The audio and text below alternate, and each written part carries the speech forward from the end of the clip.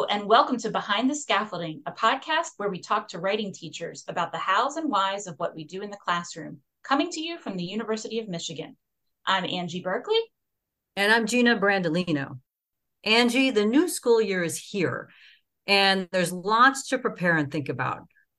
We're bringing you an episode about something we're pretty sure teachers everywhere, and especially writing teachers, are trying to use or get their heads around, and that's generative AI.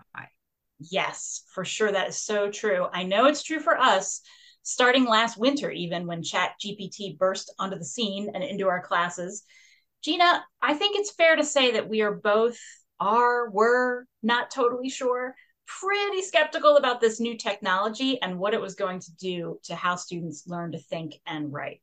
Yeah, that's for sure. But it's also true that these tools aren't going anywhere, and they are pretty amazing.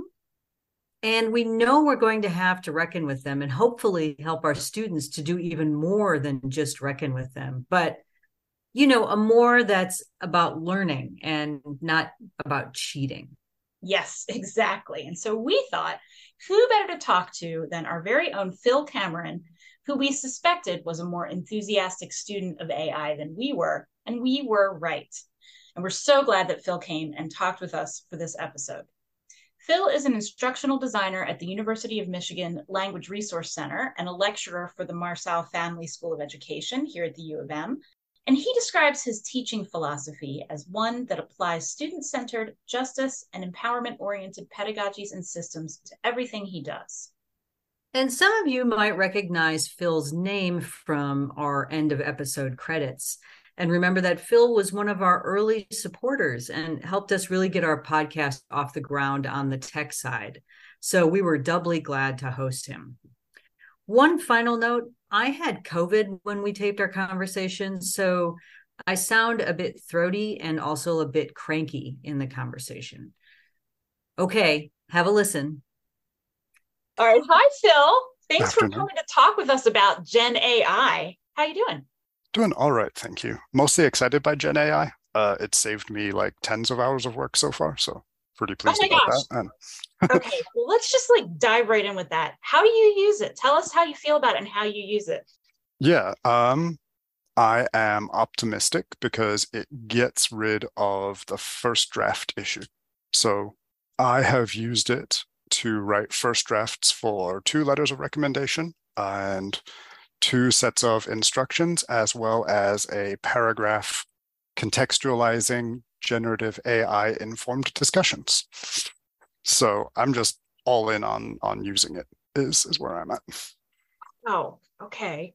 I mean, that sort of answers my first question, which was where are you on the spectrum that we've been seeing, that is anywhere from, oh my gosh, it's going to end the world and all of human intelligence. And it's amazing, right? So what would you say then to somebody who is further along the dark end of that spectrum than you are?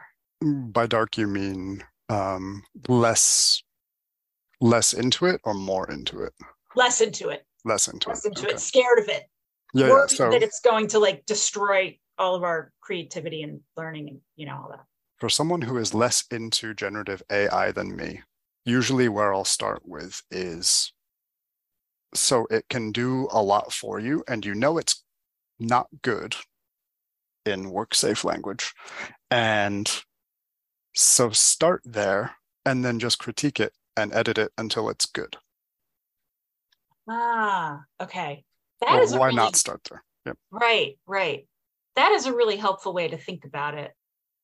Could I trouble that though for a second? I mean, Please because do. I have friends who work in various professions where they, professional writers who do precisely the kind of thing that you have just described, where you use it to write a first draft that is just sort of getting the guts on the page. Mhm. I think the problem for me as a writing teacher is the creation of a first draft is its own kind of learning process Yes, for a I was going to say student. that too. Right. And I mean, we Mhm. have a name for it. It's called invention, right? We Mhm. have steps that you go. We don't think that you can generally hand this off to a computer. We think a lot of learning happens in that stage. So can you talk a little bit about how that learning is not, well, ruined is a strong word, but as a writer and as like a game designer who does invention, right? I agree with you. And the computer generated rough first draft is just more research and development now, right? So it used to be that students would either already have domain specific knowledge that they'd write about, right? Like I know about this, or I can imagine the horror story or whatever. And they either have that or they go out and they research it, like find a topic that you're interested in. And then after they do that research, then they write their first draft. Now, the step in between, if you want it to be, and it doesn't have to be, is have an AI put their thoughts on the paper and then critique it, right? And it's not their thoughts, right? Like AI are not smart. They are just a billion monkeys with a typewriter, and you get the best one. That's the process of invention always starts with interrogation, and I don't think that that's changed. With AI, right? There will be students that don't interrogate what AI gives them, and for many students, what AI gives will likely be more grammatically sound, and that's fine, and that's the new starting place. So it really is kind of rising tides lift all boats in that case, in my opinion. Okay. So that what's produced by the AI is really just one more idea out there. It can be, yeah. And from my own experiments in AI writing fiction, the AI that is most accessible is bad at specifics. Yes, this is what I have found too in my limited experience testing it out on some of my prompts and seeing my students use it, is that's really falls apart. Yeah, like it can do broad strokes, like it can do, I've had it write a bunch of different fairy tales, and for me in particular, it always resorts to a character named Ember and a character named Puck, which has like, particular issues. But those stories are always broad strokes. It's never sitting down and having a conversation at a table. It's always, and then blah, large, like each chapter is basically a sentence from a granularity or a scale and scope perspective. Right. The thing that I always think about though is like if you're writing a fairy tale, or you're designing a game, you're in this place where you want to make the best fairy tale you're going to be able to make, and you want to make the best game you're going to want to be able to make. But I mean, I just worry for students who that's not the place they're in. They're just trying to get it done.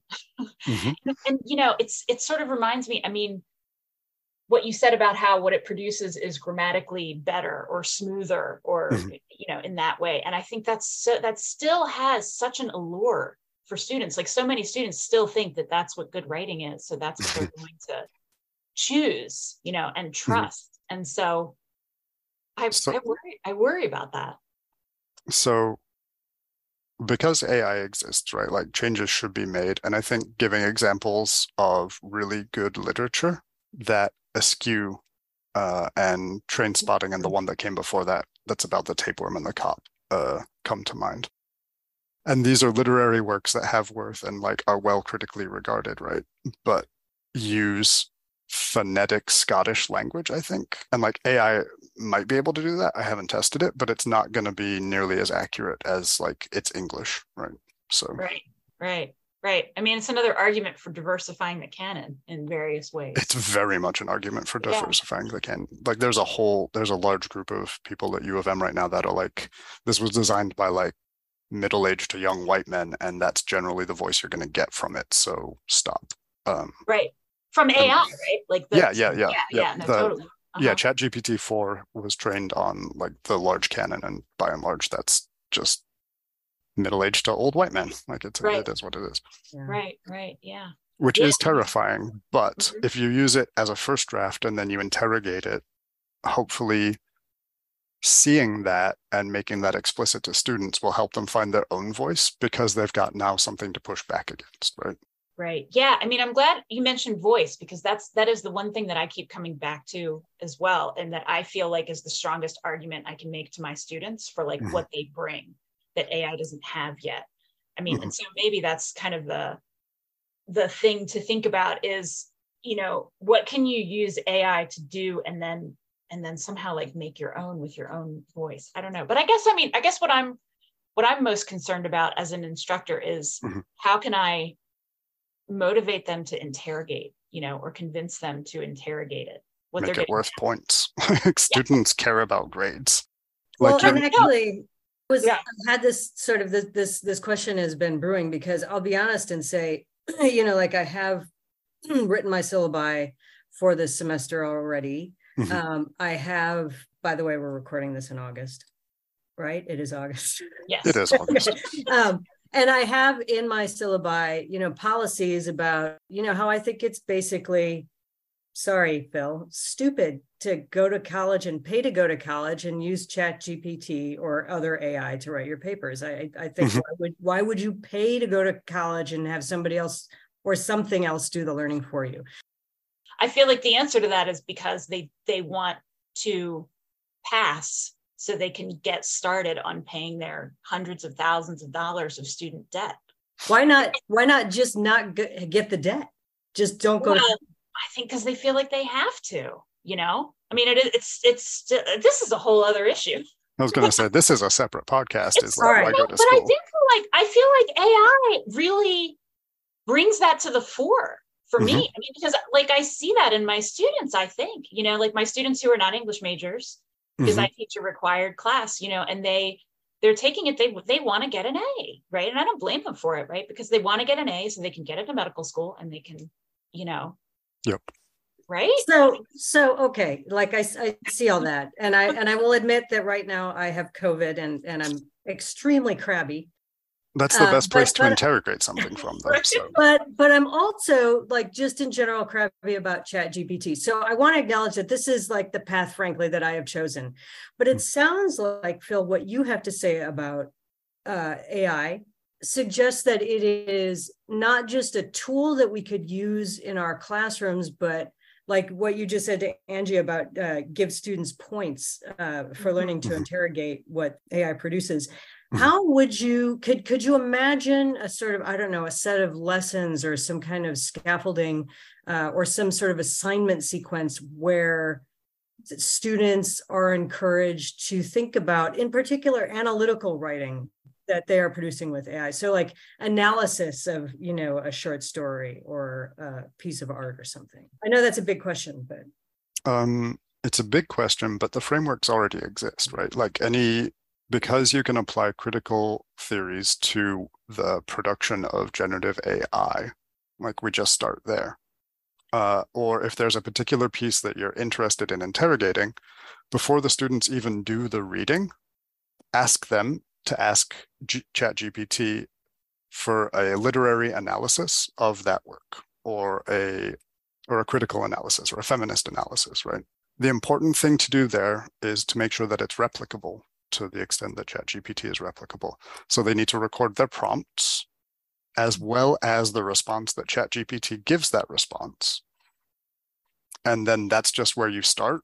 And then the discussion in class is you as a teacher, like asking students what they think as a first impression before they start doing the readings. And then after they do the readings, give them like a well-regarded response or critical or feminist interrogation of the text and see how it compares. And like, I know that is likely, and at this stage in the game, that's like everyone is learning together. And I think that that's fine. Yeah. And if it turns out ChatGPT is good at that, then that's something to think about. And if it's not, and where it will inevitably fall short, focus on those areas. And then back to Angie's point, after they've seen like the critical and the computer generated responses and critiques, have them write their own from their perspective and why it's relevant to them. And the personally relevant gets really foregrounded here as a means of like engaging, but not relying on ChatGPT, in my opinion. Right. I really like that because it seems to get the AI out of the way. Do you know what I mean? Like if you do it first, there's sort of no way to go back to, I'm sure there is a way to go back to it, but no reasonable way to keep using the same engine. Yes and no, but you asked for like a framework for engaging with AI and like how to get there, right? So it's great. I like it. Yeah, that's what I'm teaching a course in the fall It's new, and I'm calling it Fans, Bots, and Games. And Nice. it's about like narrative and those different like parts of internet culture. And Yeah. so obviously we're going to be talking about that a lot. And I have two assignments that ask them that sound kind of similar to what you're talking about, like that ask them to use it to do some research and like see what comes up, Yep. and then to do their own research and like compare and see, like, so the comparing I think is huge. And of course, like you're saying, I'm asking them to document everything, like tell me what prompt you fed into it and tell me what it spit out, and then create a reflection about, what is it useful for, like what did it help you discover, and what were you better at in terms of finding it and stuff. So yeah, I mean, it is kind of exciting in that way. Can I just make sure to add, the research your students do has to come from a different source than what ChatGPT or their generative AI found, right? Like, I want to make that explicit right now. Yeah. Because then the better they use ChatGPT, the harder they have to work on the research themselves. Right. And then it gets them actually hunting down the sources that ChatGPT made, which gets through the sometimes it will lie to you because it wants you to be happy thing. Yes. So exactly. Yeah. I just I don't know if either of you have played around with the U of M's version of ChatGPT, but I just asked it to write a bio for me, and it was completely wrong. Really? What information did you give it to begin with? It probably wasn't great. I mean, I just said, could you write a bio for Angela Berkeley, who works in the English department and Sweetland Center for Writing at the University of Michigan? Yep. So yeah, it was all like totally wrong. But if you gave it the link to your biography as well as so we're getting into prompt engineering, which is not the discussion maybe you want to have. But if you give it the link and say, scan this site and then write this, that might give you different and or better results. Because you're controlling what it's looking at. Exactly. Right. Yeah, right. and there's a lot of ways to play with that as well. But I mean, do you see opportunities for teaching like writing or language in terms of like prompt engineering? Like, is that, you know what I'm saying? Yeah, I do, because not the scale, but the breadth of things that ChatGPT can do has not really yet been touched on. And the example that I like to cite is you can have a backwards and forwards conversation with it where it pretends to be someone. And so like for authors that have like established canons about their lives and like well-written biographies and autobiographies, you can say, take the role of Mary Shelley and pretend you and I are having a conversation about this topic. Pretend that Mary Shelley just read this article or a short story from a student, and we're going to talk about that now. And then I forget what you have to tell ChatGPT so that it does go backwards and forwards with you, because otherwise it'll give you a short story. But then you can make it so that you say, I really liked it. And it'll say, I really liked it because this, as Mary Shelley, I think blah, blah, blah. So I think that, getting back to your question, prompt engineering is really important. Prompt engineering can be transferred to actual communication, where you realize I wasn't being explicit enough when I was talking to Angie about what kind of paper we were going to collaborate on. So, I mean, I feel like this actually is starting to convince me, because I'm thinking back to how I learned to do research, and it was all about, and I think to a certain extent still is, learning to ask the right questions and learning to ask good questions, and before, the technologies that we had were, back in my day, when a loaf of bread was a quarter, the card catalog, the encyclopedia shelves, right? And we moved to like Wikipedia or whatever, but this is another tool of which we can teach our students to ask the right kinds of questions, and also sort of not implicitly trust the answers, right? Like, when I was in school, I wasn't like, oh, I should just copy what's in the World Book for the answer to this. I need to do more research. I need to dig deeper. I need to consider things myself. So it seems like ChatGPT and other AI can actually be a tool if you decide to use it as a tool. And part of that is what you're talking about with prompt engineering. Yes, that's a nail on the head, Gina, Yeah. for sure. Because the prompts that you put in will dictate the data that you get out. And ChatGPT, like their model stops in like ChatGPT's model stops at the internet in 2021, I think. So anything that happened in the last 2 years is not within its canon. Yeah. But with the U of M generative AI, you can give it links and then it will add that to its model, is my understanding. I see. Yep. So you're obviously like optimistic about it, Phill, and you're making me feel a little bit more. I am optimistic about it, but I'm also critical, but like they gave me a swimming pool, so I'm going to go swimming. Right. No, I absolutely think that's the way. That's the only way forward, right? Like it doesn't make sense to just be like, oh, it's terrible. We're never going to use it, whatever. You're doing your students a disservice, right? Like right. Yeah. Well, yeah. But then I guess in light of that, though, I do wonder, where do you, if you do see a line between like using it, allowing for use, like trying to help students use it, and like academic dishonesty or cheating? Like, how do you manage that? Because that's certainly a huge part of the conversation being had about it, is what do we do about this? And so, yeah, I'd love to get your thoughts about that. Yeah. So academic dishonesty comes back to the way that you get around that in the first place, which is citing your sources.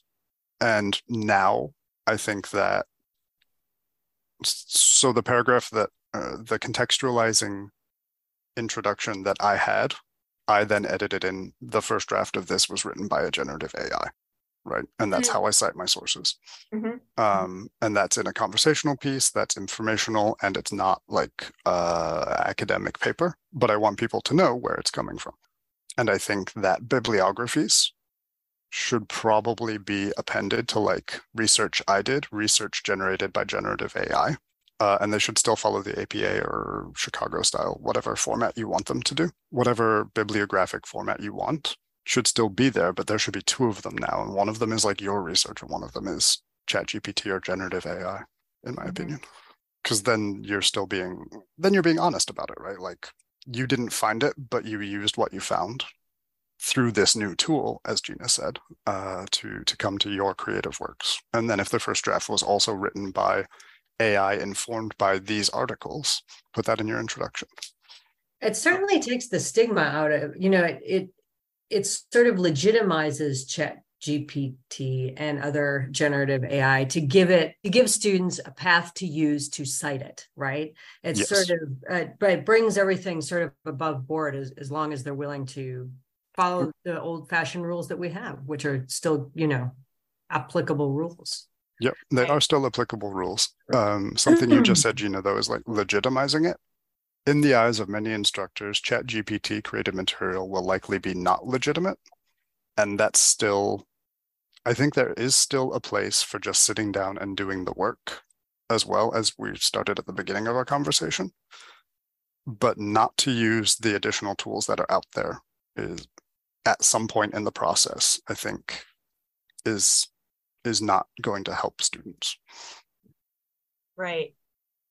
I do feel like what we've been talking about, the three of us, without really saying it though, are larger projects that students are doing, like research-based types of things. But I wonder what you think, Phill, about like, because what I kind of worry about with it is the sort of more smaller things that we've seen students using it for, like where it's not a writing course necessarily, but it's more of a like write to learn situation, right?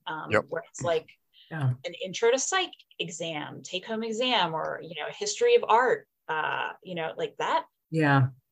Yep. So all those classes, I think have an opportunity to advance the depth to which their students are engaging with the material, possibly because of this tool, or to become particularly more applicable to students, because when Angie was talking about they just want to get the A, it's a required class, so they want the A so they can get into med school.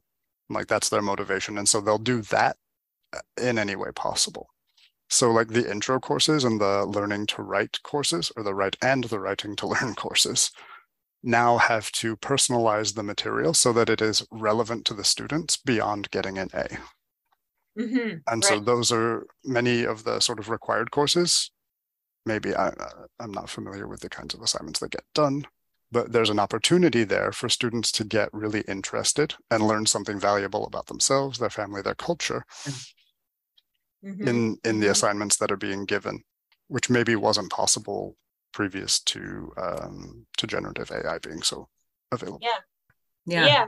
I mean, and it puts more pressure on teachers, but it's a good It does. pressure, maybe, right? I mean, I think that's what this tool is going to put a lot more pressure on teachers in a lot of ways. I mean, and like ways we sort of we all came up with like the beginning of the internet, right? And so I'm sure that there were conversations similar to the one we're having about the internet, where, oh my God, now they can just go and ask their friends in their online chat rooms, or now that Wikipedia exists, why would students ever do research again, right? Like these are. I recently read an article. This was really interesting, actually, about what is Gen AI going to do to Wikipedia? And it was sort of how can Wikipedia stay relevant, in the age of Gen AI? Of course, it's like Gen AI has relied on Wikipedia a lot. Oh yeah, it's like Wikipedia's brain, or Gen AI's brain. Yeah. Yep. Yeah, Gen AI. That leads me to my metaphor question. So, like, we've heard it compared. I've been very excited for this question. I love this one. Yeah. So, and I think about it a lot, right? Like, people say it's like the calculator. When the calculator came along, math teachers maybe in that time were like, oh, what's going to happen? No one's going to know how to add anime. No one's going to have this like basic number sense. And they were right. No, I ever really got that basic number sense. But I mean, do you think that's true, Phill? Is there anything to that, or is there a different metaphor that you would use? I think it's too early to tell. And specifically, I say that because in my news feed are articles about how there's an op-ed in Time where a sitcom writer is like, I saw what's coming next and I'm terrified. And I'll send you the link to that. And then there are also articles saying that like ChatGPT 4 can no longer do like math in any good way, but ChatGPT 3.5 can. That's a thing that the generative AI companies will have to wrestle with. And that's the reason that I'm saying I'm not sure if that metaphor will hold. I think for this semester, it's probably true. And again, like for me personally, it removes the need for like the procedural kinds of writing to be done over hours and like humming and hawing over like letters of recommendation and things like that. Like those are any form ChatGPT is really good at, basically. Right. And so I think to continue the calculator metaphor, ChatGPT can calculate you anything that has a very strict format. Right. And it turns out that a lot of writing we thought was creative actually has a really strict format. Right. I find myself thinking about it a lot in terms of genre fiction, things like that, right? Like I think it could, I think about it sometimes and think, wow, I bet it could write a really enjoyable story, a really enjoyable science fiction, fantasy, in even more specific subgenres in those areas. I think it takes a lot of work to get it to create a coherent narrative, actually, though. Really? I don't know how in-depth your prompting of it in stories has been, but I have seen people write pages of prompts in order to get mediocre fiction.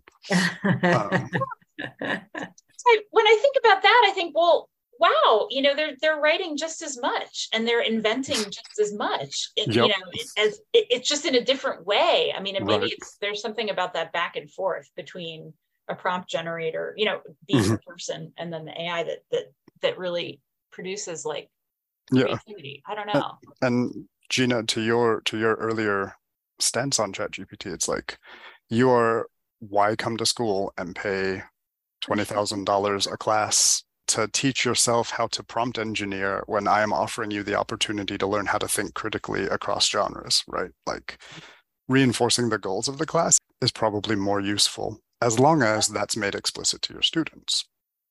No, you're totally right. I mean, honestly, over the course of our conversation, I've thought of like two AI assignments I'm going to do in my classes in the fall. So I feel like I am absolutely having and I feel like people who listen to our podcast, there will be people like me who have this sort of knee jerk, not on my watch, sort of reaction. Yeah. But Right. I think part of the reason we wanted to have you on, you specifically, is because you absolutely don't think like that. I mean, like I was having lunch with Phill earlier this summer, and I said, Phill, aren't you scared? I mean, you have children. Generative AI is going to like create a world in which your children are in danger. And Phil's answer was, generative AI will save my children. And I was like, wow, this man is much more positive thinking than I am. Right, Well, right. Yeah. From a standpoint, right? Because when you say save my children, the immediate thing that comes to my mind, because we live in a capitalist society, is, oh no, they'll be out of a job. But if ChatGPT is 100% successful, capitalism just dies. And like party emoji. Oh no. Everyone gets a universal basic income because ChatGPT does everything now. Yes, fine. I've been reading about that recently. That's something that's like coming up a lot in it as part of the discussion. My fingers are crossed, right? Right. I read an earlier article though that was, to go on with the whole metaphor thing. That was Ted Chiang wrote about it in the spring and compared it to McKinsey, like the consulting firm as a sort of handmaiden of capitalism, saying like it's going to do, in terms of like it's going to get rid of all these jobs and it's just going to. But I think also, I don't know if it was that article or another one that I read, I've also heard people say, well, but what that's going to do is just accelerate everything, and that maybe it will help everything in capitalism get way worse before it can get better. Yeah, but that's true of like the production line too, right? Like people used to like hand make things, and everyone was up in arms when like you could start mass producing things, and then millions of jobs were lost and people moved to the cities or whatever else. Maybe now everyone gets to move to the countryside and like we go back to an agrarian society. Like, I don't know. I appreciate the vision, the scale at which we're envisioning ChatGPT now, or generative AI in general. Well, I was thinking about when you said that thing about how generative AI will save my children. The thing that I thought of is years ago, before the pandemic, Phill and I read together this comic. Do you remember it, Phill, by Jeff Lemire, called Sentient? Sentient, yeah. Yeah, and it's we should put a link in the notes, Angie. And it's essentially about AI saving children, in a colony in space. And I mean, I feel like we have a lot of stories like that in our culture, right? But for some reason, that's not what we think of immediately when we're faced with AI. Now, we don't. It's because it's still disembodied. Once generative AI has a body, then it'll be more interesting. And then I think we'll be able to start imagining other scenarios for it. And like, there's already inroads to that. Yeah. Yep. Of course, there are sort of negative images of AI, like in Alien and 2001 and, and the Terminator, et cetera. Yes, totally. So I feel like we've been imagining this force a long time, but now we're facing it. So Sentient is about an AI that protects children in space, essentially.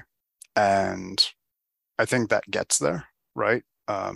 Lightning and electricity. So I'm quoting Bruce Sterling now, who said, lightning and electricity are terribly exciting. Toasters are terribly boring. Nice. The potential of generative AI is like lightning, and ChatGPT is a toaster. I see. Yeah, that is useful. It is a tool based on vast potential, right? That has been scoped down to generating language. Yeah. I think we need to start asking our students to make something more complicated and interesting than toast. That's been my goal in higher education for decades. So yes. Yeah. I think that's a great point, Angie. Yeah. I mean, it's daunting, but it's also exciting, as a teacher, I think. Yeah. Well, I think that's part of a lot of people who resist teaching with AI are used to just assigning and grading toast. right? I Right? Like mean, toast is, you can live on toast. You can put marmalade on toast. You can have peanut butter Sure. on toast, it's the eggs and beans staff of on life, toast. for God's sakes. I Yeah. mean, I'll do it. Yeah. Yeah. Yeah.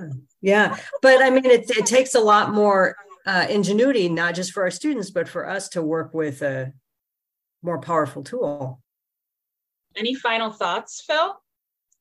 It's not the end of the world, and students will use it no matter what.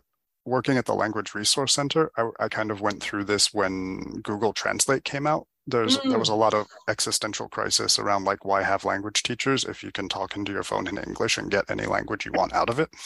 Right.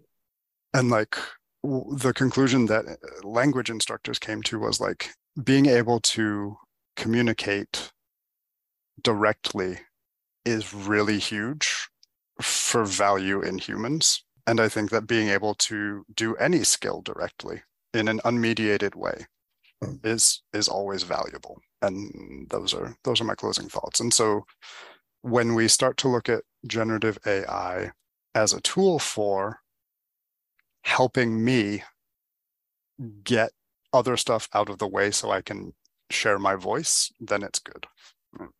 When I replace my voice with generative AI, then that's bad because I'm not the amalgamation or whatever. Right.